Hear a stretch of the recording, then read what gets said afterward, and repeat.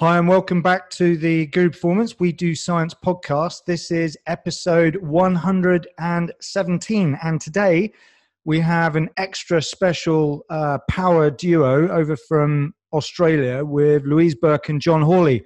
Hi, Louise and John. How are you? Good, thank you. Hi, Lauren. Congratulations on reaching 117. That's a milestone. It's our lucky number.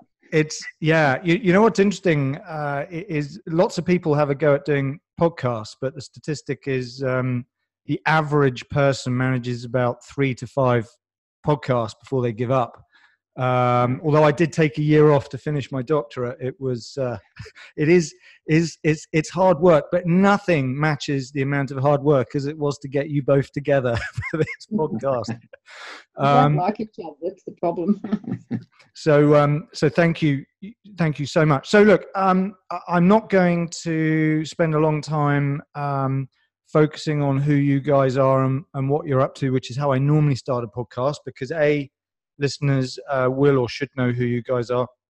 And obviously we've done a number of podcasts in the past where we've discussed a number of topics with both of you, but just a super quick summary of where you're at currently would be useful if that is an update, of course, to where we last were. So perhaps, Louise, we could start with you.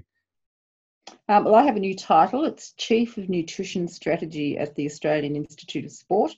And I'm also Chair in Sports Nutrition at Mary MacKillop Institute for Health Research at ACU. You're the chief. I love it. That sounds very fitting. Wanted to be chief. and the chief back at home, isn't that right, John?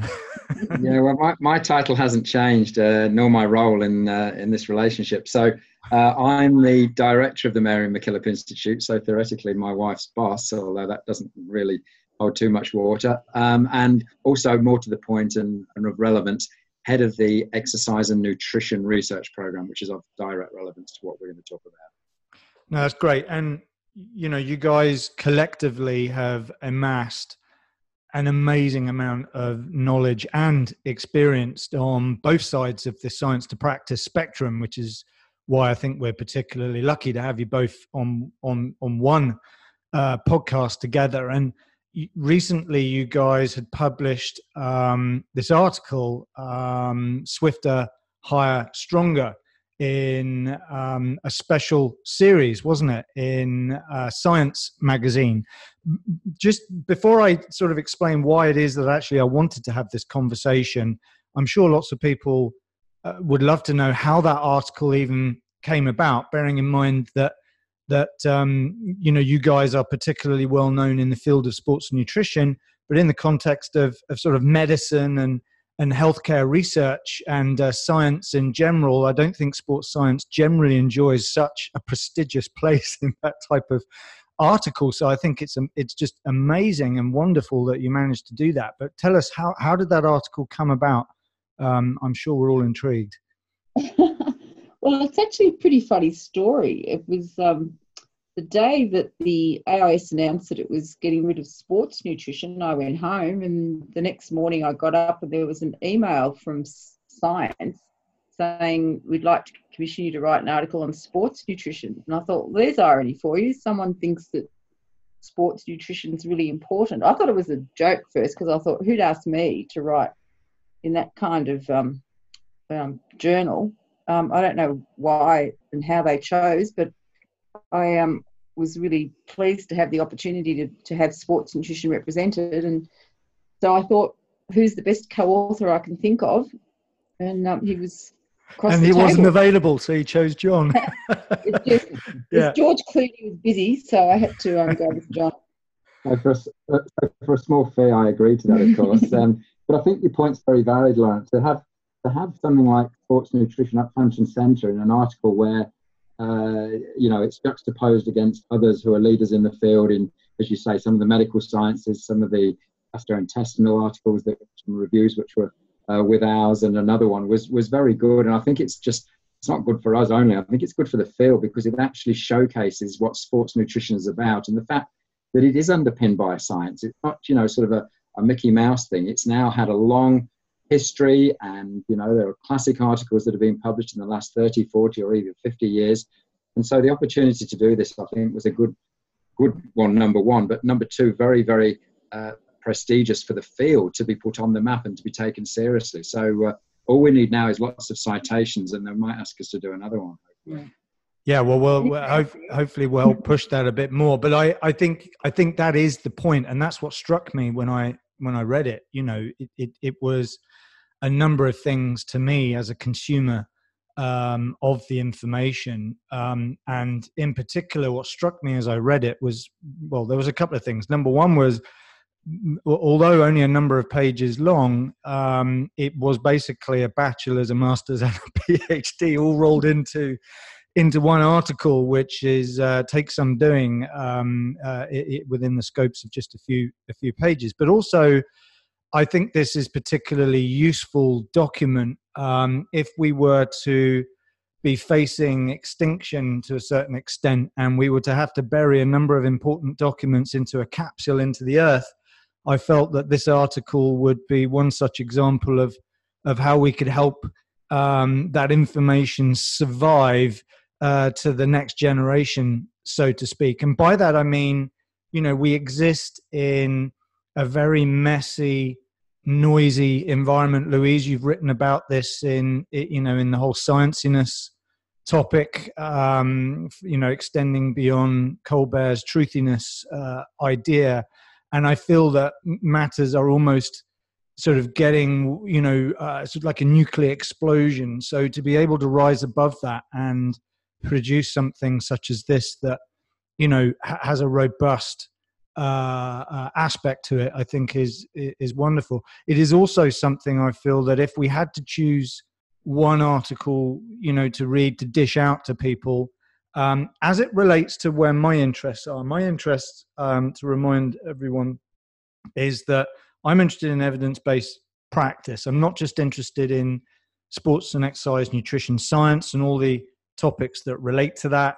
John, we've gotten into things like integrative biology with you on a previous podcast, which was fascinating, but also drives home the importance of bearing in mind the bigger picture of a human being, and not being so reductionistic as we approach that, but also in the context of the real world. And since we're not just talking about athletes, we are also talking about human beings. We are also talking about a lot of information that may well be relevant to science, but we're talking about practice, which is more than just science. And when we're talking about athletes or elite athletes, we're talking about achieving an outcome goal, which is ultimately achieving podium, winning medals. So we have to question, of all of that noise and all of that information, of that, what is actually relevant to achieving those goals? And that's where I think we can come back and point to this document. So with all of that said, this is possible. Yeah, sorry. Compliment. That's very humbling.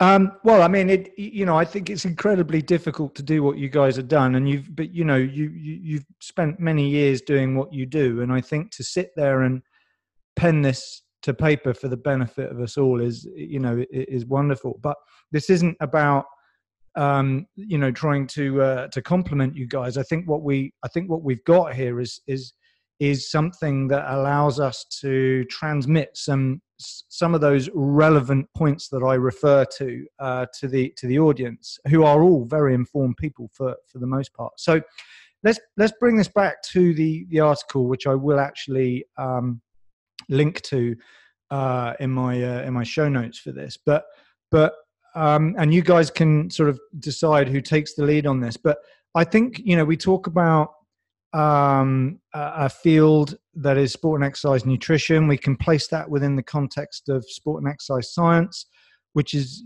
pretty young really compared to many of the other sciences. But perhaps you guys could give us just a bit of history here. When we talk about sports science, or particularly sports nutrition, how far back does all this go? Is this stuff that was well established back in the days of all our forefathers, or is this a more of a recent thing? And with all of that in mind, where do you guys feel we are in the context of that bigger picture of science? Well, it's a great question, and I think themes is that often athletes and coaches work stuff out, and I know that that trial and error is a really slow teacher, but sometimes they find out really exquisite truths, and a lot of our science is really just going back and explaining why that works and maybe helping to tweak it. When you know why it works, you can maybe amplify it. But you can go back 100 years ago and see what people were doing in the Boston Marathon or Tour de France, and they were often following practices that we can now explain. And how they thought of them in the first place, it's hard to probably picture. But it's really probably not to the 1960s that we got a bit of grunt behind the science because of the techniques that we're able to use to get inside the muscle and to better measure what was happening in terms of metabolism to explain the underpinning of exercise metabolism. Yeah, I think just to build on that, I mean, as Louise said, the 60s with the introduction of the biopsies, the introduction of tracers, so we could track the fate of protein and we could, trace how much muscle protein was synthesized. Also the same for glucose with all the tracer methodologies there. And George Brooks has called it, the golden era of biochemistry. And I think that really paved the way. And if you think back to the classic studies done on just muscle glycogen resynthesis, by Eric Holtman and Jonas Bergstrom, an N of 2 subjects, both of them in the study, both of them there were upfronted with their initials in the paper, which of course ethics committees would not allow these days. And, a simple study like that, which was in Nature, really heralded the way for what was to come. But as Louise said, I think a lot of what's known now has been around for a good long period of time. We can measure things much quicker now, but one thing that I always ask my students is, yes, you can go and measure, 20,000 genes, you can do proteomics, lipidomics, etc., but how much of that information can we actually distill, and as you've so eloquently put it into practice, evidence-based practice? And I think you'll find out that we have an awful lot more information, but as far as the practical side goes, I'm really not sure on that. I don't think we stack up perhaps as well as we think. Yeah, I completely agree with you. And, what I'm seeing, not only from my own experiences firsthand of trying to learn about this stuff and make sense of it, but also in more recently applying it, with athletes and teams and so on, is the enormous amount of information that is now presented to us. And the decision making. I mean, if we remember that a core feature of evidence-based practice, sits on the burden of responsibility will sit on the shoulders of the person making decisions. So decision making is key to that process. And behind that ability to make decisions is, yes, information, but also there's the ability to, look at that information critically, to be open-minded at the same time, but skeptical. To quote Kevin Tipton from a lecture I attended once, being open-minded and skeptical is difficult, but having that toolbox available that has an ever-growing, capacity and an ever-growing, set of tools does present the practitioner, the sports scientist and the researcher with a lot of temptations.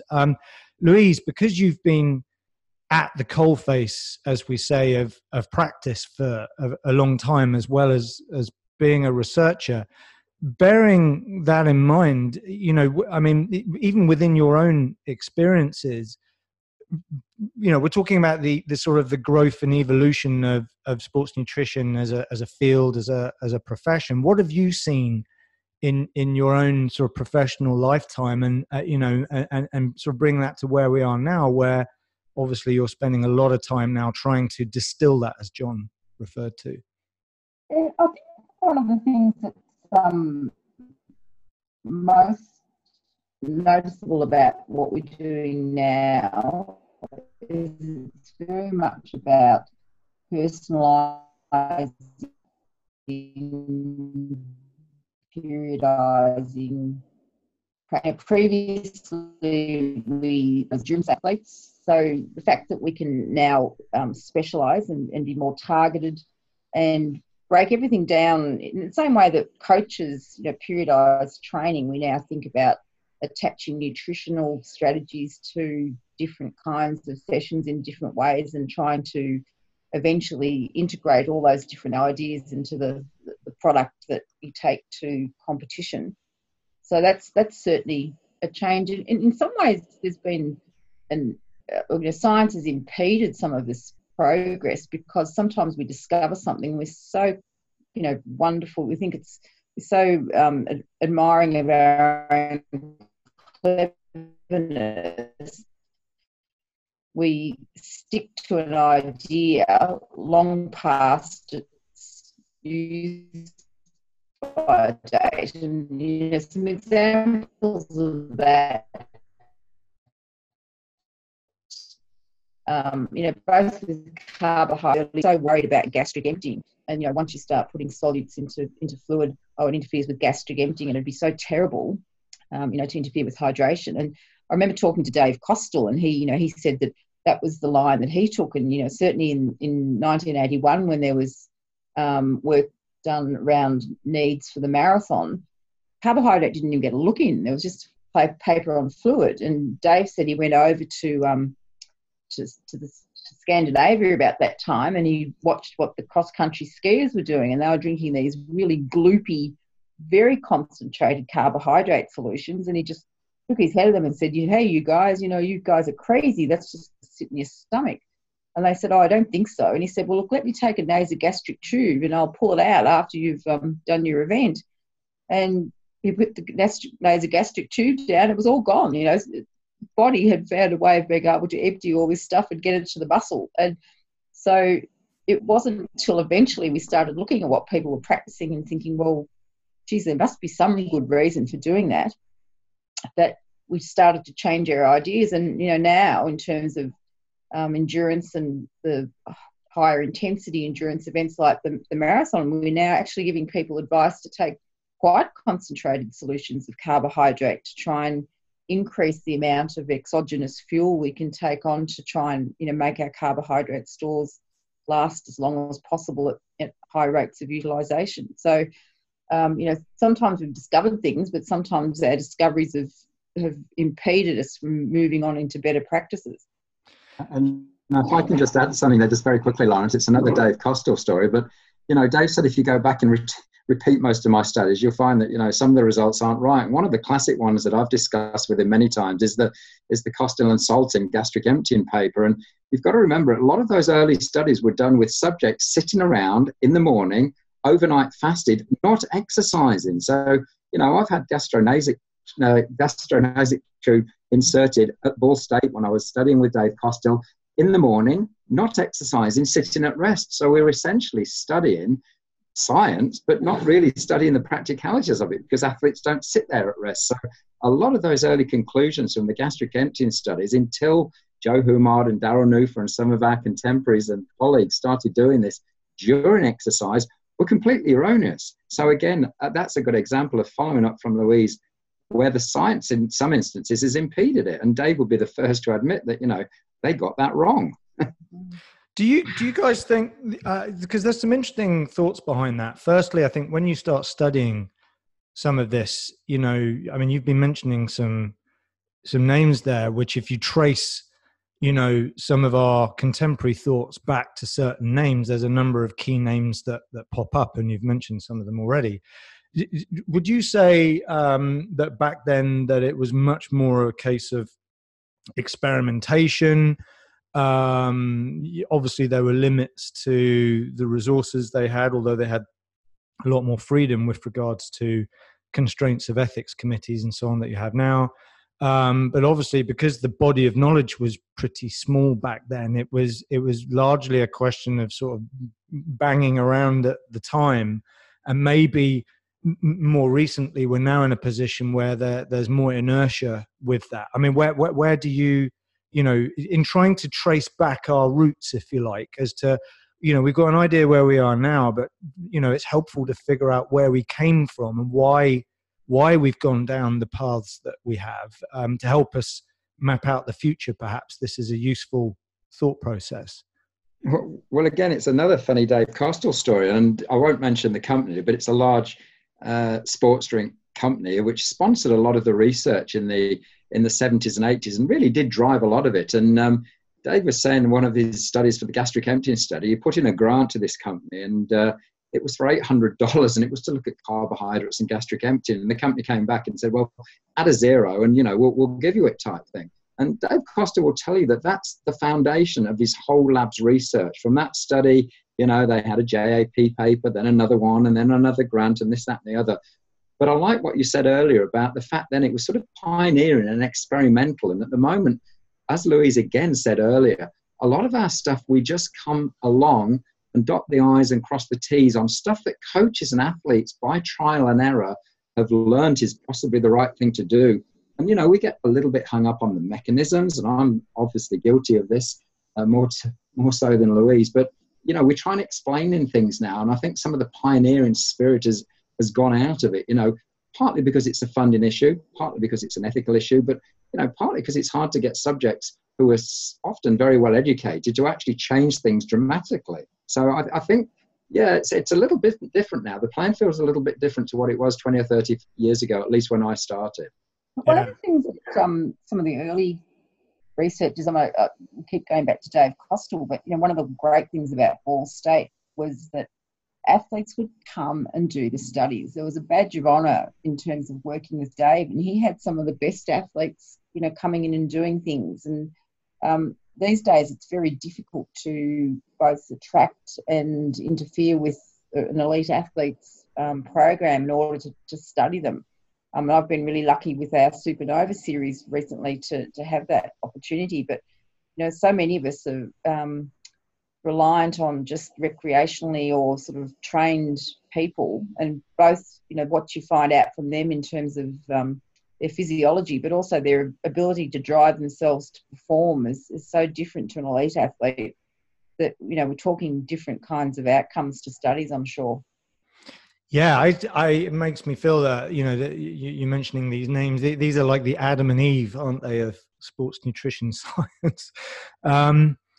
So there's lots of stuff I want to get into, which I'm going to leave until a bit later in this conversation. But if we just bring this back to human beings historically experimenting with training and lifestyle, you mentioned in your paper about the sort of the ancient Olympians, which is, I guess, when we cast our minds back in history, those are the sort of the athletes that we typically think of. Although, of course, we can go further back to famous, Greek mythology and so on, about people achieving great things to get messages from one side of the world to the other and so on. But as it relates to nutrition and how that influences training, has some of that history played a major role in why we're doing what we're doing now, do you think? Like, what, where are we with that link to history? Point. Yeah, you say we go back tens of thousands of years, and we do. If you think of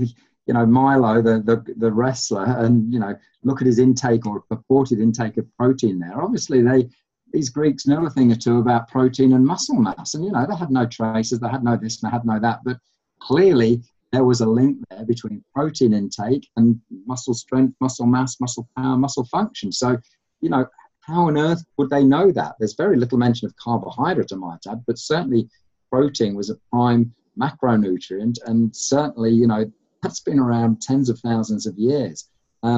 So, as I said earlier, you can go back to Krohn Lindard 100 years ago doing high-fat diets and noting endurance performance was lower and this, that, and the other.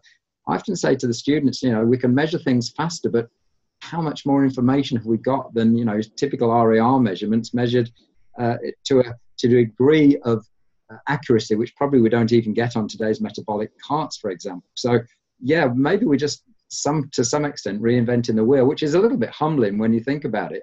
I'm not saying that everything that we know about sport nutrition has been discovered. Far from it. And certainly from a mechanistic side, we're just scratching the surface. So I think for me, that's a very exciting area. But when you take it back to the practitioner, that actual coalface advice to the athlete, then I think that's a different challenge.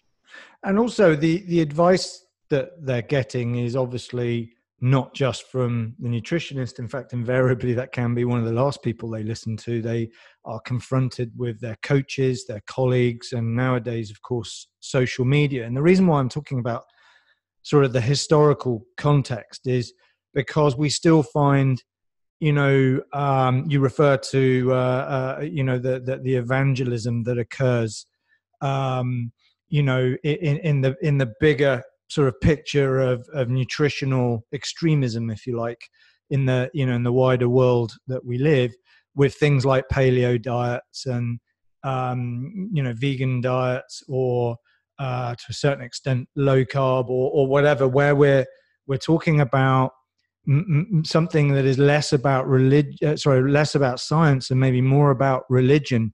Maybe you could discuss that, that interesting link. And whether it's a clash or whether it's synergistic between the sort of, science and the religion behind nutrition, which invariably is a big issue that we still deal with today. Look, the religions, I guess, become more prevalent because we've got social media driving the sort of the cult of personality behind it. But, it's interesting to me that the two biggest factions that I'm interested in at the moment, the vegan movement and the keto movement, they're almost diametrically opposed. If you did a Venn diagram of the food that's allowed on those diets, you've probably got a little bit of avocado sitting in the middle of that Venn diagram where the overlap is, but everything else is, excluded. And yet they're both convinced they're right. And it's this is probably the time where we've seen this just extremism and this belief that there's only one way of doing things at times where it's just so diametrically opposed. So I hope we can get past that and start seeing that, that there is context behind things, and that what's right for one thing might be different to another, and that we can all have a chance to be right rather than we're the only ones and everybody else is wrong. Agree. Again, just to add a little bit to that, I mean, science isn't always just black and white. There are, 50 shades of grey sometimes. And I think the dogmatic approach is very, very dangerous in science. We set up hypotheses, we test hypotheses. Yes, you only have to find one exception to the rule and the hypothesis doesn't stand anymore. But we're in a field where there is so much inter-individual variability. There are so many sporting situations, trials of events which last, a few seconds up to 3 weeks. So I don't think you're always going to get these universal truths. And I get very worried sometimes when I see these, dogmatic statements of the one size fits all. It's not like that. Science shouldn't be like that. And certainly it should not be about personalities either. It should be about the data.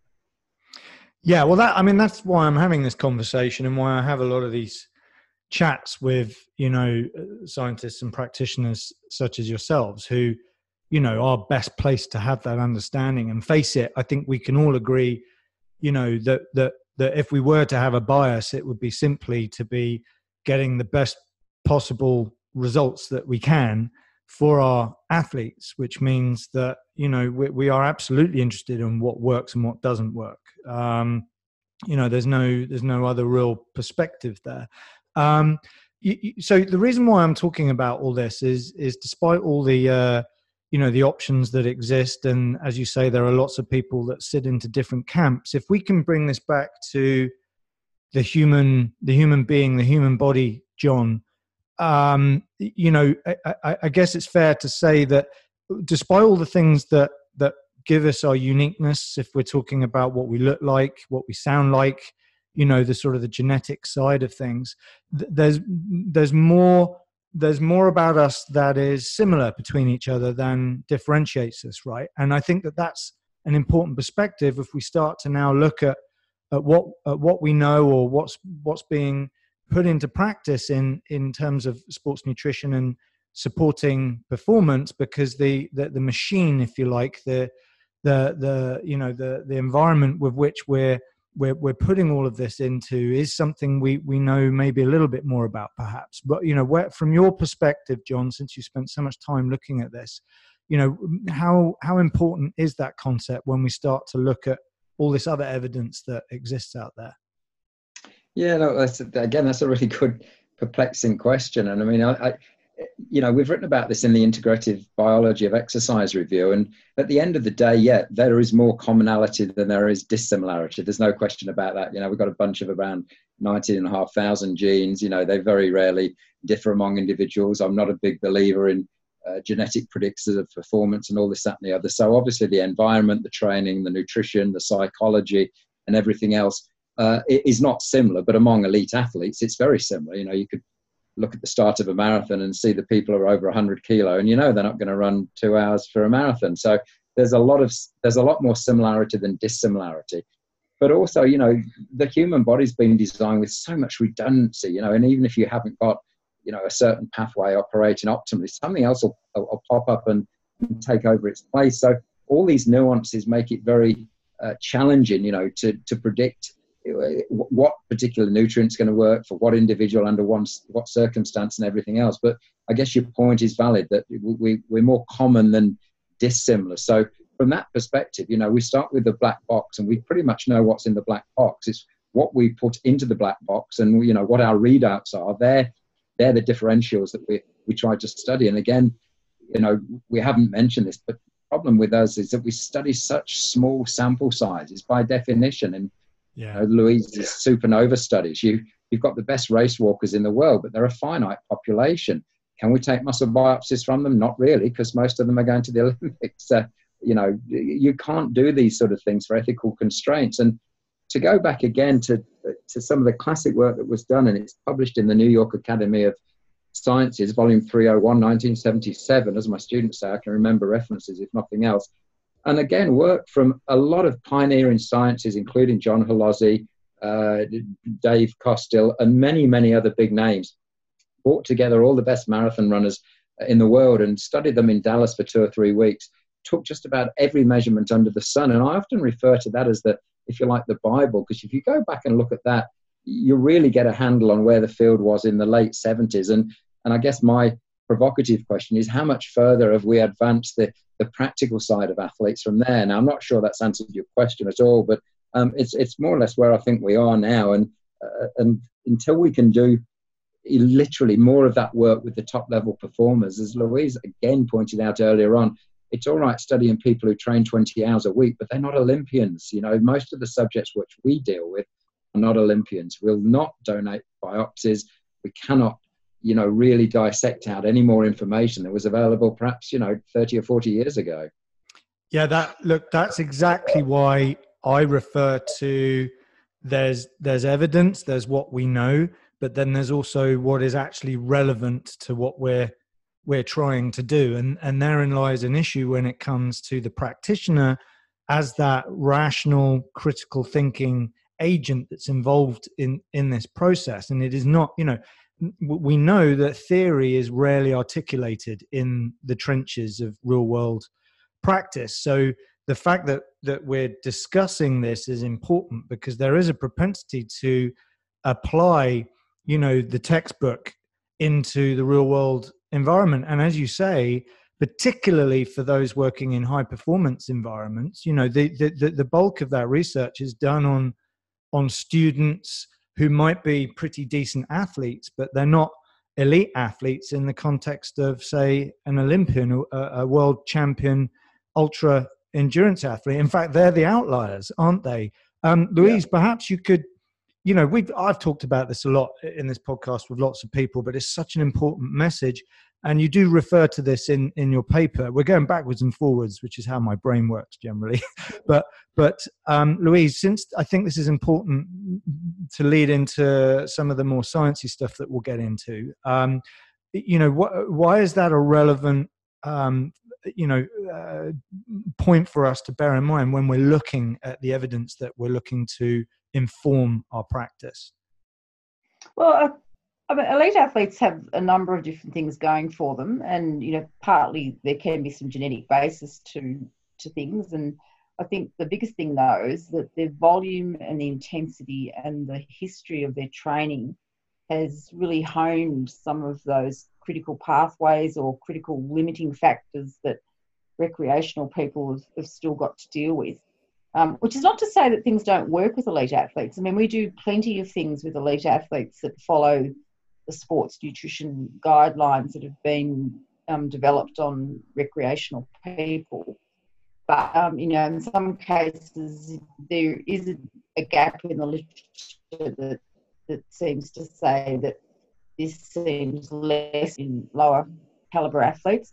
But I think, as you said before, there's more that's the same than there's different, because there's, plenty of opportunity to show performance benefits around carbohydrate support in endurance situations. Caffeine's still a very highly popular supplement that's used with elite athletes. There's lots of things that do work, and sometimes the trick with elite athletes is finding the practical way of achieving it, because when you're trying to do some of these things at the high speeds that they move at, or under the rules of their competition, there are some limitations to the practicalities of achieving that nutrition support.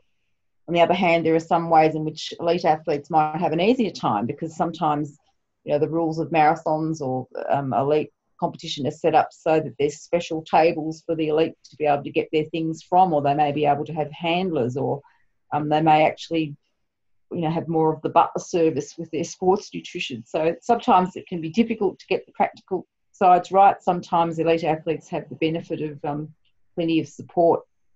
I think one of the great things when you see that elite sports nutrition in action, and we've had, recently or last year, we had a lot of the news coming out of the Sky team about how well and how practically they were fueling Chris Froome with his Giro d'Italia win. And when you see that and how important both the science of the sports nutrition, but practice of it, how they managed it, that's really, for me, that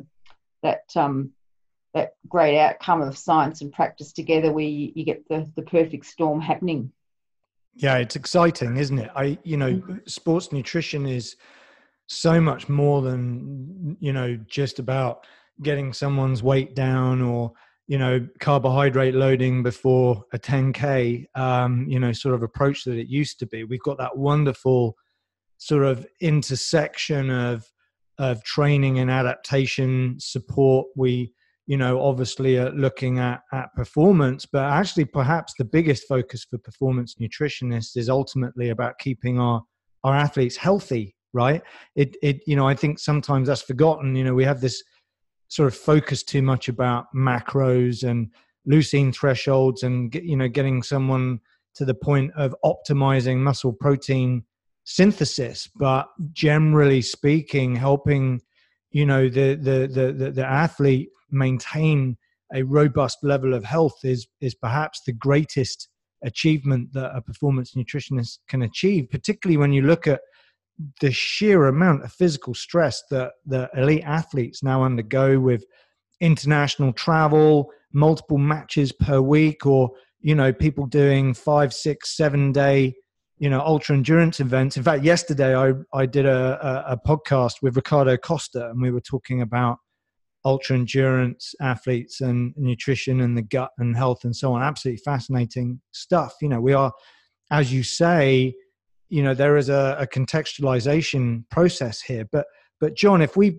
just bring it back to the commonalities between us, when we think about athletes, I guess we could sort of boil that down to sort of a high performance engine, perhaps, and there are components to that that bring it sort of to propulsion and movement and strength and power, and like the title of your paper, swifter, higher, stronger, or bigger, faster, more powerful, and so on. But that engine at the central focus of this is something that obsesses a lot of people in sport and exercise science and in nutrition. That is an area that we're trying to influence, which is the getting the most out of that engine. John, what, with regards to what we know about the engine and how it functions, and obviously there are different applications for that for that engine, what are the most important characteristics that you think, that we know, and perhaps the areas we don't yet know that are worth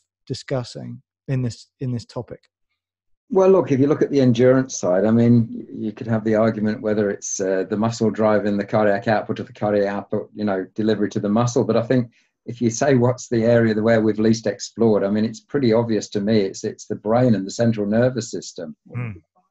Yeah, driver of that engine. That drives everything, And look, again, Louise said earlier that elite athletes are different in many ways. And although I'm a physiologist and Louise is a nutritionist, and there's no question that the psychology is very important. And I think the link between the brain, as if we call it the driver, and driving the motor is an untapped area, really. I mean, perception of effort is something that we've known has been around for years and everything else. We've got lots of techniques now. We can pre-call, we can give certain fluids, we can do this, that, and the other to change perception of effort and everything else, which presumably will change pacing. But at the end of the day, you can have the best drivers that you need to run a 2-hour marathon, but at the end of the day, you've got to be able to have that pain threshold or that tolerance or some ability of the central nervous system to almost, ignore all the incoming signals and cues that it's receiving from every neuron in the body to just drive on relentlessly. So I think as far as areas of future research, how nutrient availability or non-availability in some cases can affect the central driver, which can then, if you like, propel the whole system. I think that's an area of fertile research. But of course, you can't go and take brain biopsies, not even in Scandinavia, I don't think. And they do pretty much anything they want to. I mean, there's got to be some way that we can measure this indirectly or perhaps more invasively than we're doing at the moment. But I really think that's an area that's completely untapped. And that's not to be disrespectful to colleagues that have been working in this area, but it would be nice and this is where cross disciplines would help, for some of the experts in neurology and brain imaging and this, that, and the other, to get together with the sports scientists and the nutritionists and say, look, this is really what we want to measure. Can you guys measure this? And, maybe very easy. And there may be someone listening who can think, well, I can help you with that. I think that's an area of absolutely fertile research. I love that whole approach. I mean, we got into that, John, a lot in our integrative biology conversation. And I think that you make a good point there. And again, this is why I'm trying to differentiate science and practice and say there's an integration there that needs to be borne in mind, because like you say, yes, you've got let's say the racing car, but you still have the driver and you still have the environment of the track and the weather. And quite frankly, in using that analogy, you could put Lewis Hamilton or someone in a basic Ford Fiesta, and he'd probably still get that track around that track faster than I would in a Formula One car. I'd probably kill myself, to be honest. Yeah. That therein lies an issue, does it not, Louise? In that body of knowledge, which is evolving pretty rapidly, a lot of that is quite reductionistic based knowledge, and or not necessarily high quality knowledge. So maybe we are forgiven for all this disconnection, perhaps, and we're led to believe, that certain parts of the body are more important than others, and that's why maybe we focus on that in our interventions, because that's where all the information keeps hitting us in the brain. Yeah, and then look, from time to time, you get these nice little kernels that suddenly join it all together. This whole area of mouth sensing, the idea that nutrients can connect with the brain just by simply having them in your mouth and oral cavity and gut, and that they can exert influences even before they've become available to the muscle or other parts of the body. That's really fascinating, and the ability to be able to provide something both centrally and peripherally, or one or the other, and meet both needs in sport is really fascinating. It certainly opened up a whole new area of sports nutrition in terms of the types of sport, which what you do centrally has more of an effect. And so if you need to do very high volume training, or you're trying to train low or train fatigued, being able to improve the quality of that by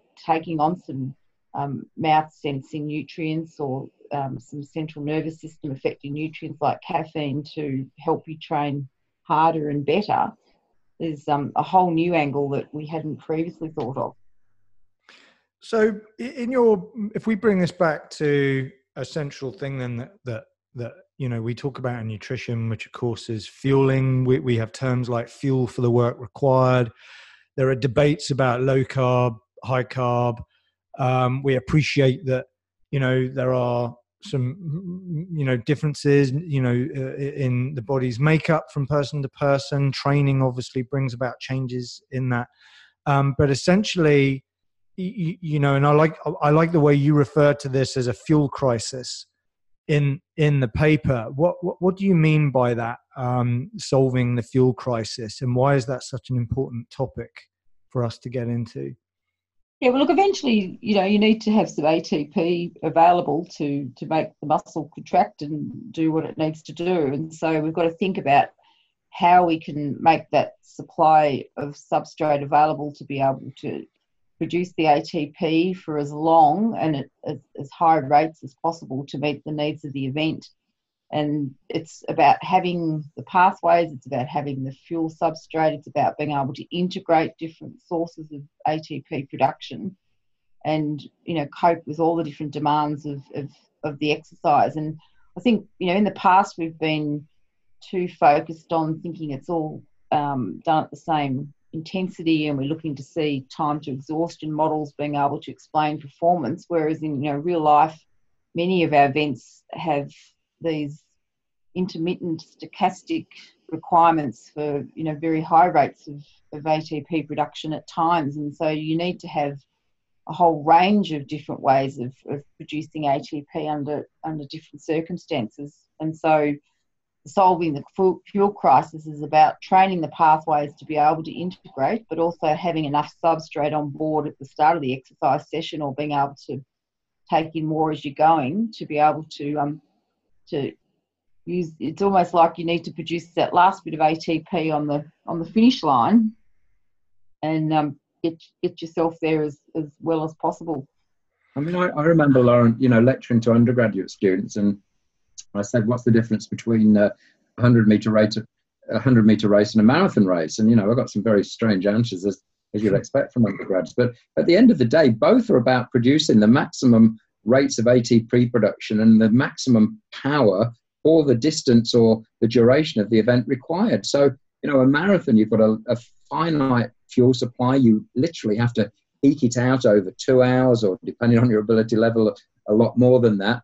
The same is true in a 100 meters event. You've got to produce that maximum power, albeit for a much shorter generation. So any event really is about, at least in events which are time trialed, or the person to get to the line fastest or quickest or whatever you want to call it, are about power generation. So it's training those pathways. And again, it's all what we refer to there, the fuel crisis, is literally supply and demand. It's as simple as that, making sure that supply and demand are pretty close to about delaying the onset of fatigue.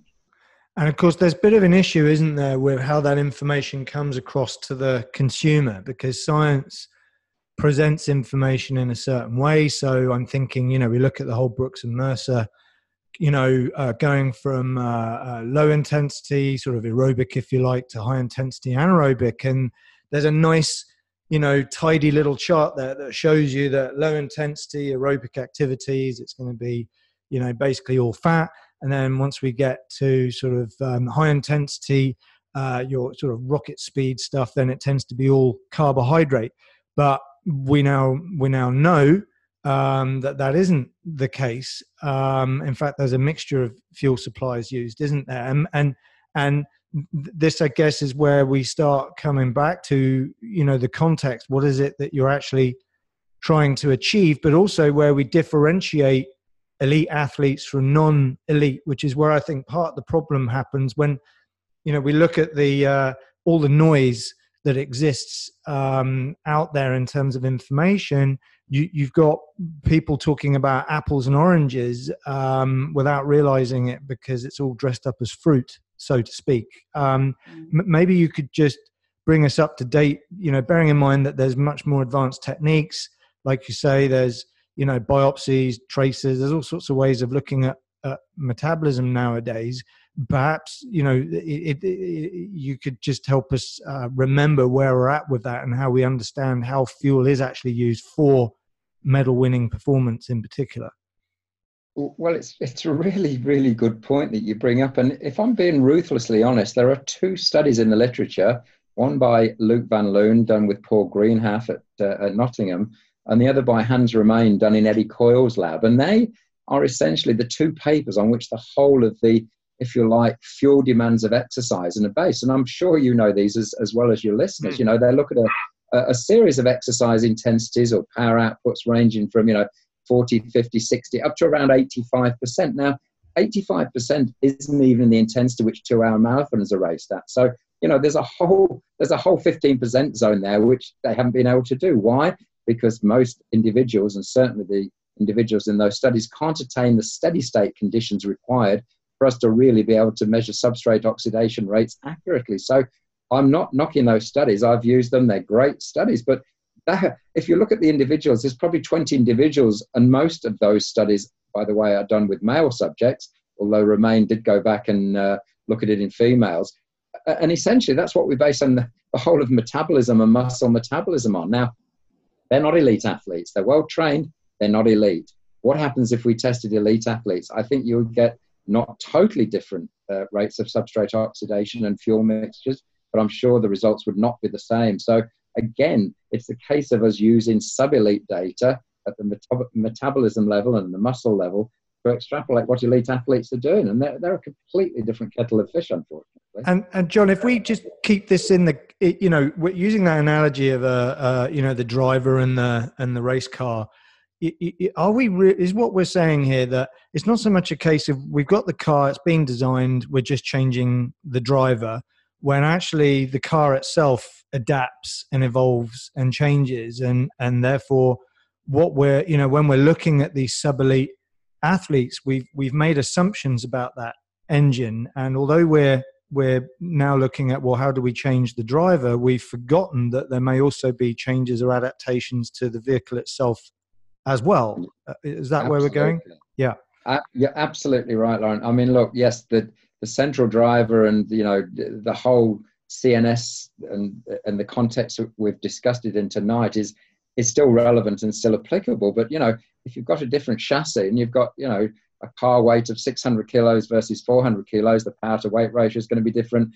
Everything's different about it. And again, we just simply lack the information, I think, often in circumstances, to provide the elite athlete with precise data for them. I mean, it's only really in the studies that Louise has done with the Supernova and a few others in the world, where Asker Jørgendrup and James Morton and other colleagues have been able to work with really elite athletes, that we're able to find out, gosh, these guys are different. And, you talk to Asker Jørgendrup about the work he's done with Haile Gebrselassie, some of it which is unpublished for obvious reasons, or Andy Jones did with Paula Radcliffe, etc., etc. These are different people. And again, I think we often jump to assumptions that are really not based on science at all, but just a giant leap of faith, to be completely honest. But we're different events. Because when I run a marathon in 3.5 hours, that's not the same race that Bogey's trying to run in 2 hours. We're running at different intensities of relative and absolute. And so, what Elliot will need to do to break that 2-hour marathon is different to what I set out to do when I'm trying to break my PB. And the other thing is, when Elliot runs, he probably needs to have a kick, and he needs to be able to change his intensity to suit the race tactics, where when I'm running a marathon, I just set out at the pace I think I can hold on for, and it's just about me. So we're really thinking about different ways in which the limitations to performance are going to occur. And again, just to jump in there, Louise's analogy, she's really just doing a time to exhaustion and to fix submaximal workload. So in the laboratory, those sort of tests might predict her performance, but in the big marathons where prize money is at stake, as Louise said, there's surges. The races often comes down to the last 400 meters, and who's got the fuel crisis under control and who can put in that last kick. They are completely different races, physiologically, psychologically, and nutritionally. So contextualization is important. I know people accuse me of going on about context all the time, but it's such an important thing. But in order to contextualize this in the lab, I can see where you use advanced laboratory techniques, scans, biopsies, looking at different muscle fiber types, even genetics, all sorts of things. But from a practice perspective, Louise, contextualization is not such an easy thing to do, is it? And of course, when you don't contextualize, you just throw the information at your athletes and assume that everyone's the same, which of course they're not. But just because it's worth keeping this practical as well, is that individualization process where, how are we supposed to go down that path, given where we're at with this, Louise? Well, if you're lucky and you're working with one athlete at a time, you can take into account their past history and experiences. And, if they're working in the same event and want to take histories and work out what's well or what hasn't in a past event, and marrying that with what you know about the sort of the physiology and the science and the textbook, and then trying to merge the two, integrate what might work with what has worked, or practicing new things is really document what they do really well so you can improve on it. And part of the whole process of creation is being able to debrief and to try new things and to continually refine. You're a sort of a learning robot. You're continually improving on what you've done previously because you're learning from the past. So that's a luxury, I guess, you have when you work at the elite level with athletes, where the ratio of you to the athlete allows you to do that. It's much harder if you're working with learning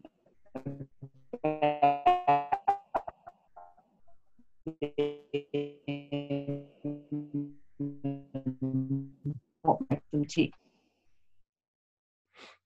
Yeah, sorry, the sound went a bit funny there. Hopefully you guys can still hear me. So where I'm leading towards there is, John, I guess there's two sides to this. If we talk about the sort of the plasticity, if you like, the adaptability of the body, the muscle, the fuel supplies, there's that side. Oh, I'm sorry. Can you hear me, guys? Yes, you're cutting in and out a bit.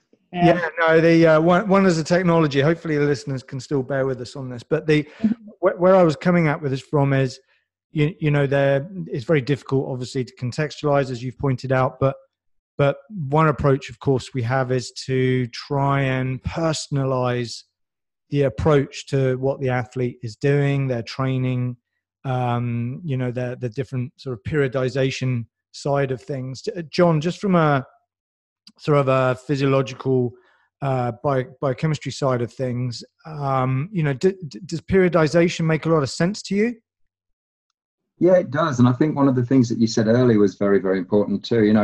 We're always stressing to our 15-year-old son, who's a competitive swimmer and soccer player and the other various sports that he does, that you can't be fit before you're healthy. And I think one of the things that nutrition can do, and certainly play a very big role, is make sure that the athlete does try and keep that healthy balance. Because there's no question that, as you said, from a biochemical point of view, periodization of training makes sense.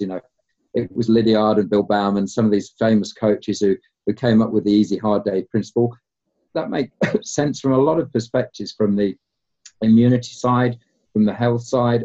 Excuse me, I'm having a coughing fit here. Also from the fuel side. So based purely on, physiology, biochemistry and everything else, the periodization of nutrition goes hand in hand with the periodization of training. And again, you said they cannot be fit before you're healthy. Yeah, absolutely. And so, Louise, I mean, we refer to periodization. You talk about this in the paper, which obviously we're, encouraging people to read. But in terms of what you can do for periodization, as compared to what we should and what we shouldn't do, perhaps you could just, bring us up to date with where we're at with periodization, because this has really become something that's super popular now, the individualization, the personal approach, which has been taken in, in training, in strength conditioning, periodization is quite popular. And it is now becoming so with nutrition. From your perspective, where are we with that? And as far as you can see, what are the evidence-based tools in that toolbox that we should definitely be considering? Well, there's a number of different ways of thinking about periodization, and the basic one would be that if you're thinking about the way that training is periodized, then there are different phases of the training calendar where you're working on different aspects of what it is you need to be to compete at your best. And so because your training will change, your nutritional needs will change, even if you're trying to aim for the same approach of just meeting nutritional requirements or working from a nutritional surplus or adequacy.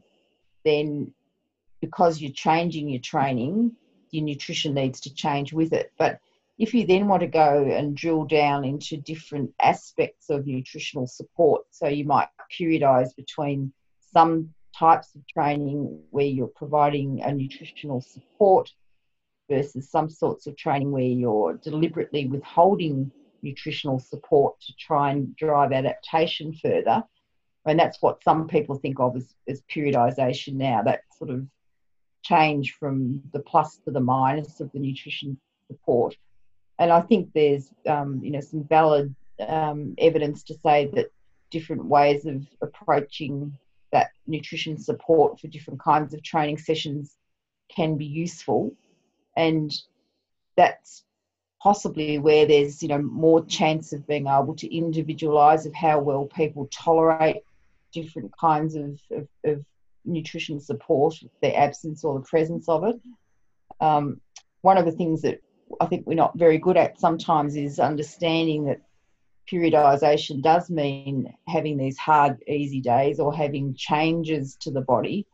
Sometimes what happens in nutrition is you discover something and then everybody wants to do it 100% all the time. So some of the training low literature has been misunderstood in that, yes, we can see that when you train in the absence of carbohydrate availability or with low carbohydrate availability, it drives adaptation. And so the temptation has been to say, well, let's do that all the time so that we get maximum adaptation. But that's interfering with other aspects of the training goals. So we need to think about being able to integrate and mix and match the kinds of ways that we can offer nutrition support or promotion for training, so that it gradually all integrates into what the total picture needs to be. So it's not all just one thing.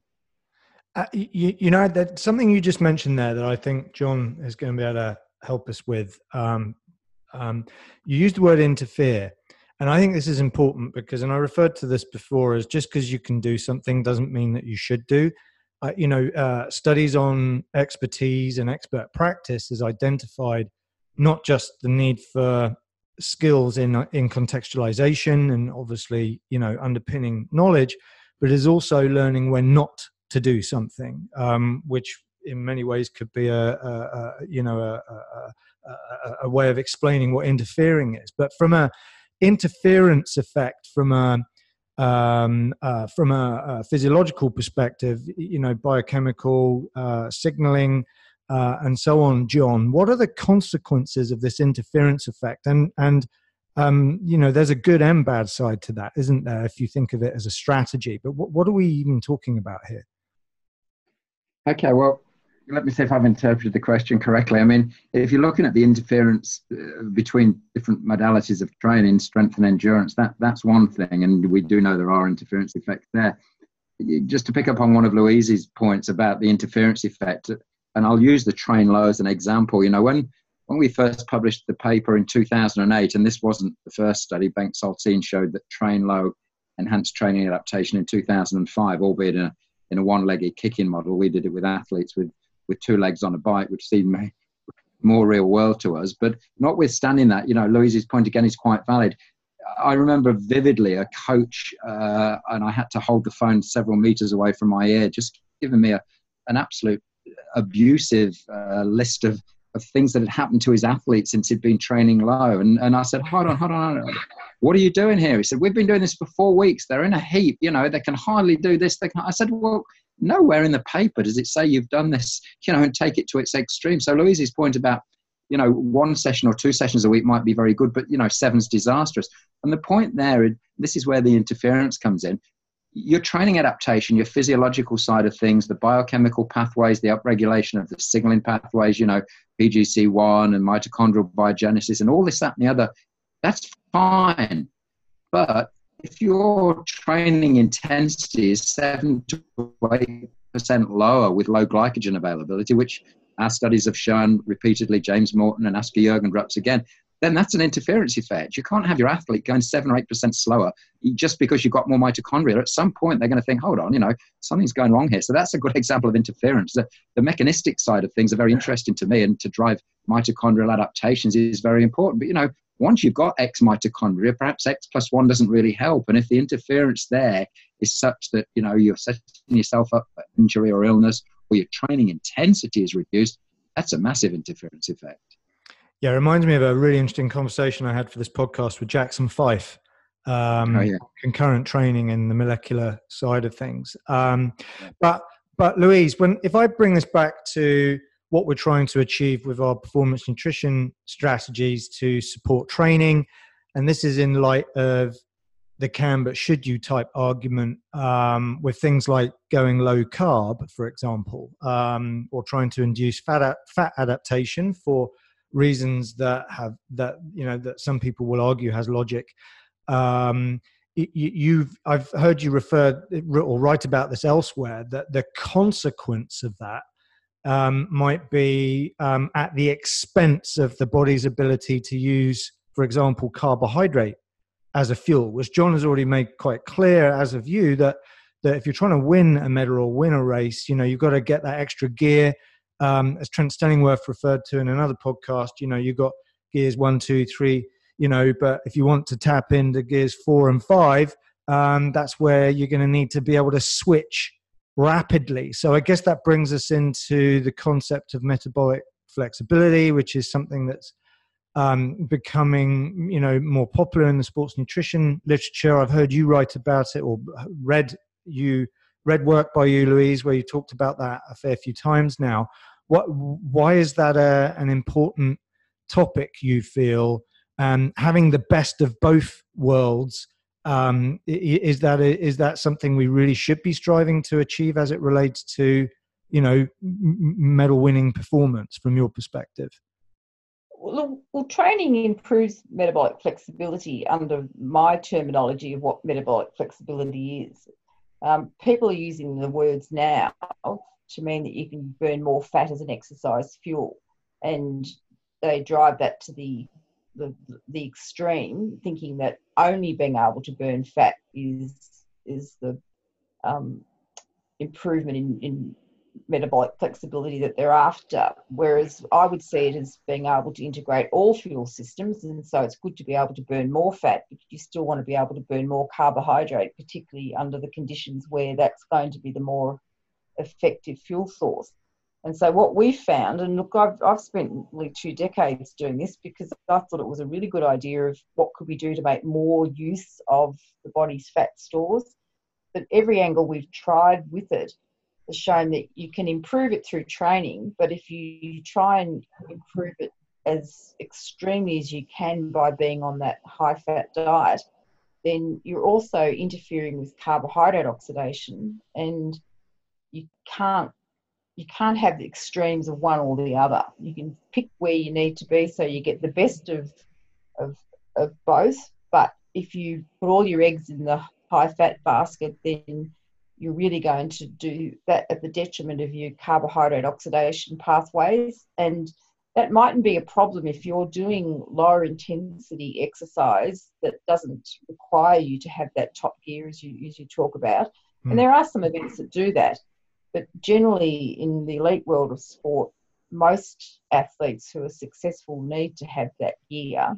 And so most of those athletes need to probably choose nutritional and training strategies that allow the pathways to be able to be all used rather than knocking one of them out. And let's just remember where this term metabolic flexibility came from. It originally comes from studies in diabetics, and it was termed really as the inability to transition between fuel sources, in other words, carbohydrate and fat-based fuels, in response to hormonal or contractile stimuli. So in other words, the first studies were done in diabetic subjects where they were given a carbohydrate challenge, and instead of carbohydrate oxidation rising dramatically, nothing really happened. And that's one of the characteristics of a type 2 diabetic. And we're getting off topic here, but it's the ability to transition rapidly and upon demand between fuels. And that's important. And I think the important point here from the biochemical perspective is, once you've flooded the system with fat and you're fat adapted, or you're on a low carbohydrate diet and pyruvate dehydrogenase is down-regulated, you lose that ability to switch and transition between the fuels, which is fine if you're doing a time to exhaustion at 70% of VO2 max, but not if you're trying to win a race with a kick or you're trying to outsprint someone in the last 400 meters of a marathon. So it's the ability to transition between fuels, which is rapidly important. And I don't think the definition for the diabetic or the athlete should be any different, to be completely honest. It's that ability to rapidly switch fuel sources in response to instantaneous demand. And in soccer, for example, in team sports, that's exactly what you want. You want to be first to the ball. You're first to the ball by 50 centimeters, I think.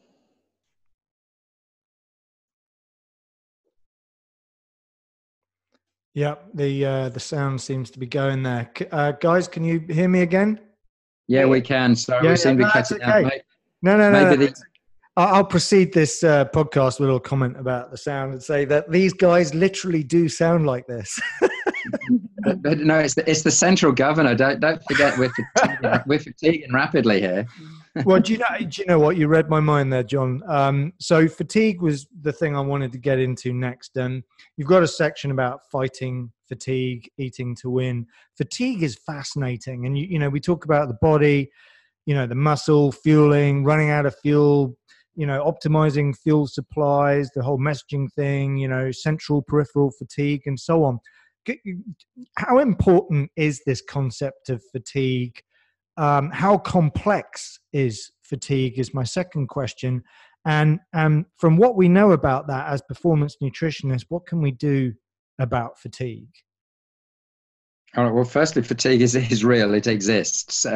Secondly, it's multifactorial. You could talk about neural. You could talk about problems at the muscle. You could talk about delivery of substrates. You could talk about a whole host of things, not even mentioning the central nervous system drive and the things that we've talked about earlier. So, look, it's multifaceted. And I guess depending on the situation, depending on the exercise, event or race or whatever it happens to be, fatigue is different things to different people. Having just watched a swimming competition for the last 3 or 4 days, there are certain events where fatigue in the sprints is a completely different kettle of fish to fatigue in a 1500 meter race. And again, it's horses for courses. Fatigue means different things under different event constraints. And again, your word, but gaining traction with me now, the contextualization of fatigue, I think, is an important concept. We tried in the article to come up with some of the different kinds of fatigue that can occur, and particularly the ones that have a nutrition-related facet, so that nutrition might be able to delay or reduce the consequences. And even in doing that, there was temptation to make it reductionist, that it does look like, can only be acid-base disturbances in this event, or it's only loss of the fuel source, whether it's the phosphocreatine or the carbohydrate. And it's nice to be able to think of different ways in which fatigue can occur, but I think we always need to remember that in events, it's usually a number of things happening at the same time, and you might be able to address one that seems to be more important than the other, but you can't negate the fact that there's probably a lot of things happening at the same time. Yeah, I think, well, that's a good point. Ultimately it's decline in muscle force production, if you're looking at it from a muscle physiology point of view. But as Louise says, there's just so many aspects of it, running out of fuel, central drive, blood supply, calcium handling, all these other factors. So again, I think in the article we did try and bring out the fact that there's not just one box that you can tick. There might be one predominant rate limiting step, but a number of other physiological, psychological and nutritional factors have probably contributed to that in the final analysis. So, look, with all of this stuff that we're talking about, and in, this ever-growing body of knowledge, there are huge amounts of options available to the practitioner. There's lots of areas for researchers to get into, to find that novel topic to get into. And you've got a section here where you use the term "when less is more." I think that's a particularly important statement in itself, and I've already referred to that as it relates to expert practice. Is being able to reduce down your options to the most important ones and the most relevant ones. Bringing this sort of to the end of this discussion, then, if from the perspective of less is more, Louise, what are those few areas that warrant the greatest amount of attention, you feel, bearing in mind the evidence base, bearing in mind the practical constraints of putting all this stuff into practice? What are those areas that you feel are absolutely the primary areas of focus? Yeah, look, it really depends on the athlete, both the sport that they're doing and what's driving them, because some of the things that I think would be the most important things to get right first for some of my endurance athletes would be different to some of the power or the team athletes. And so I think having an ability to be able to look between different kinds of sports, or even different parts of the season, what's most important for the athlete is important, and to try and just simplify it. I think sometimes we overcomplicate it. We want to show how smart we are. We want to offer the athlete a million options to make it look like we've got something really valuable, when really it might be more about just paring it down to what's the most important thing that athlete can do at this time. And once they've got that under their belt, then there's other things that maybe they might be wanting to build on, or it might change at a different phase of their training. And what's important for one athlete could be different to something, for someone in the same squad even. That's the fun part of working with humans is that you get to have that ability to sit there and problem solve about an individual case rather than just cookie cutter it. Yeah. I'll take a non-nutritional stand on this, and I think if you ask me, physiologically, biochemically, all the things that you think I know lots about, but probably don't. But I think one of the biggest things in the training field is that people just try to go too hard all the time. I really am a firm believer, the older I get, in the very judicial use of easier days or even complete rest days. And, I think one of the hardest jobs physiologists have is, not just periodizing the training program into complex microcycles and macrocycles and this, that, and the other, but it's just knowing when to back off. It's a brave coach who, an athlete has a bad performance, and the usual reaction is, let's do more training. So when I think of less is more, I often think, more rest would be probably a very good thing for the majority of elite athletes. So I think I'm not in an overtrained state, because I don't really like that word, and I don't think we can really truly detect physiologically or in any means what it actually means. But certainly an overworked or an overstressed state. So less is more to me is from the non-nutritional side is perhaps doing less training or smarter training. I think that's where I would put my eggs in the basket. No, it's great. I think that's a very good point. And we, as practitioners, we do need to be aware as performance nutritionists of, the training needs and requirements of their athlete. There are things we just can't support when it, like you say, it's a question of they're overdoing it. I've had some really great discussions with people like Neil Walsh about stress, not just training stress, but life stress. That it's interesting. So just there's a couple of points I just want to finish up with here, and I'm coming back to you, John, as a scientist who you're someone who says you do spend more time in the lab, so to speak, on that side of the spectrum. How can the field, the practitioners, the real world, so to speak, help you out and help you guide your research so that it can assist us better? Where can that teamwork improve from your perspective?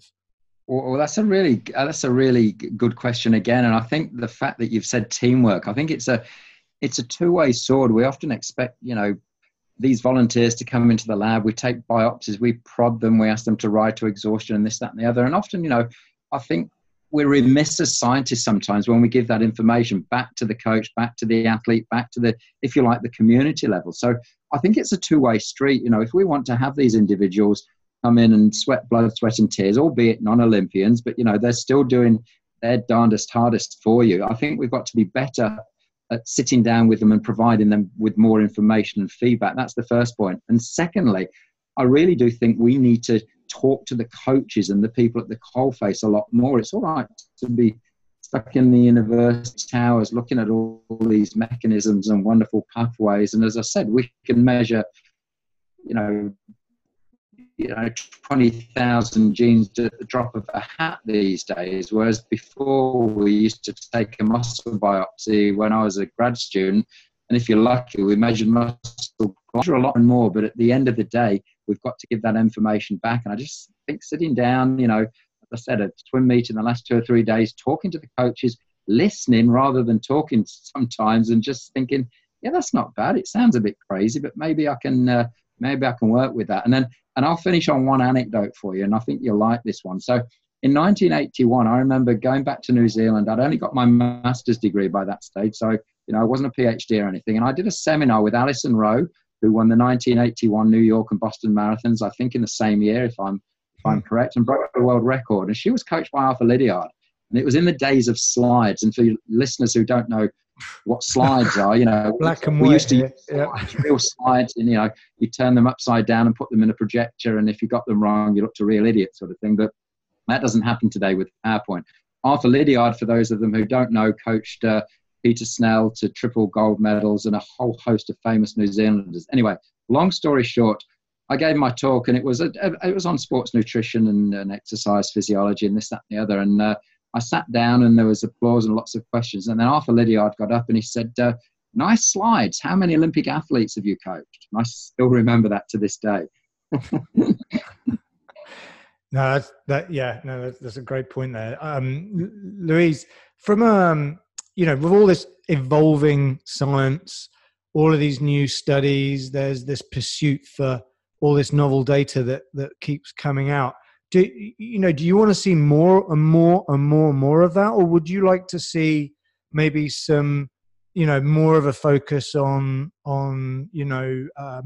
maybe repeats of studies of things that are important, informed by what the practitioners want? Do you want to see more practical based studies from your perspective, almost a reverse of what I've asked John, but still a synergy there? Where would you like to see this go? Yeah, look, I think being able to study the complexity of the way that we lay out sports nutrition is important, because often we set out and we do a study and we look at one thing, the effect of nitrate supplementation, or the effect of beetroot juice, or the effect of carbohydrate loading, or whatever it is.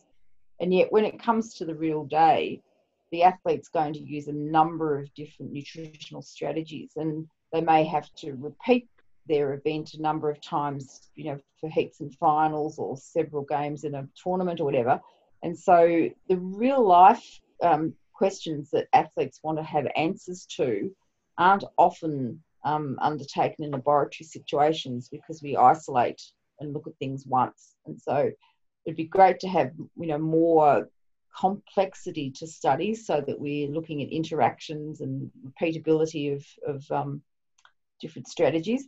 But just going back to, one of the things that John said about the interaction with coaches and athletes, I think that's what I'd like to see more of in the way that we do research. And that's both in the way that we talk to people to get the designs or the ideas of things we want to study, but also involving them in the process of research. I mean, it's been lucky for me that I've had these opportunities over later studies, and some of the things that have come out of it being serendipitous, because I haven't realised that setting up those studies allowed me just to spend so much time with the coaches and athletes there and involve them in how do we design the study so that we can measure performance. You learn about people just by hanging out with them. That's something we've engineered out of our current lives. I mean, I remember when I first started at the Institute nearly 30 years ago, you went away for an altitude camp with a group of athletes, and you took a book, and at night time you hang around and you talked over dinner. You weren't rushing back to the room to get your emails done. And so you just had more opportunity for those interactions. You learnt from each other, and you built relationships and rapport that created lots more opportunities to observe and to understand each other. And we don't have as many of those opportunities at the moment. So the kind of big, hairy studies that we do that have lots of people hanging around with each other and just talking in the day, that's the kind of stuff I like to do now, because some of the collateral that comes out of it's really the interesting part. You make a great point there, Louise. And I think that there is a danger of a continued state of dehumanizing of our research. We have test subjects and, their data points, when there's so much more to this, isn't there? And like you've also inferred there, that there also needs to be more of a community that we foster, not just, the community within, say, a team setting, but also within that research and practice team setting, and also that team of performance and life and so on. It's an amazing thing. It makes me think of, to a certain extent, there's a certain degree that exists of academic sort of pomposity, but at the expense of, what we're really dealing with, which is trying to inform human beings in the real world, which is a slightly different matter. Well, look, listen, guys, I think we survived the conversation there. I know you guys, it's really late your time, and we've just about hung in there with the connection on this podcast. So I'd just like to say thank you on behalf of myself and the audience. I know most people will know the answer to this, Louise, but if people want to follow you and your work, I know you're on Twitter and so on. How would they best follow you in that regard? Yes, look, I get on Twitter occasionally. I have a love-hate relationship with Twitter. But otherwise, I guess just, Googling to see new, or PubMeding to see new publications, or... Yeah, rather than being on Twitter, you're there writing more papers, so your time is better spent, I guess. No, I'm actually spending it just hanging out with athletes. That's what I like, athletes and coaches and other scientists. And, some of these young scientists really, gosh, they inspire you, because they're just so good at what they do at such a young age. I could never have done what half of the people that I'm working with now do. Yeah, no, it's amazing, isn't it? And John, for those that want to be following you, I mean, I'll link to your Google Scholars and ResearchGates and so on, but I know you do a bit of Twitter and that sort of thing too, John. Yeah, not as much as Andy Jones, who obviously have more. But yeah, look, Twitter, and look, I'm pretty good at answering emails. I don't want thousands of questions. I get, say, questions from high school kids, which I'm not that keen on answering. But sometimes you just strike a rapport with a complete stranger who has an idea, and you think, holy smoke, that's a great idea, which again gets back to Louise's conversation point. More dialogue is very good, and for that, and it's always good chatting to you. It is late at night here, and the central drives hope listeners that have got something out of this podcast. Well, listen, guys. I thought you'd gone. No, almost. But I am going to bring it to an end now because the quality there is not so good. But thank you so much once again. That brings us to the end of this. Please come back to the website, which is called wedoscience.com, which is specific now to this podcast. I'll add some notes and the paper that we've referred to and so on. And of course, for all the other podcasts that I've done, which includes previous podcasts with John and Louise, highly recommend you listen to those. I, of course, am Laurent Bannock and look forward to talking to you again soon.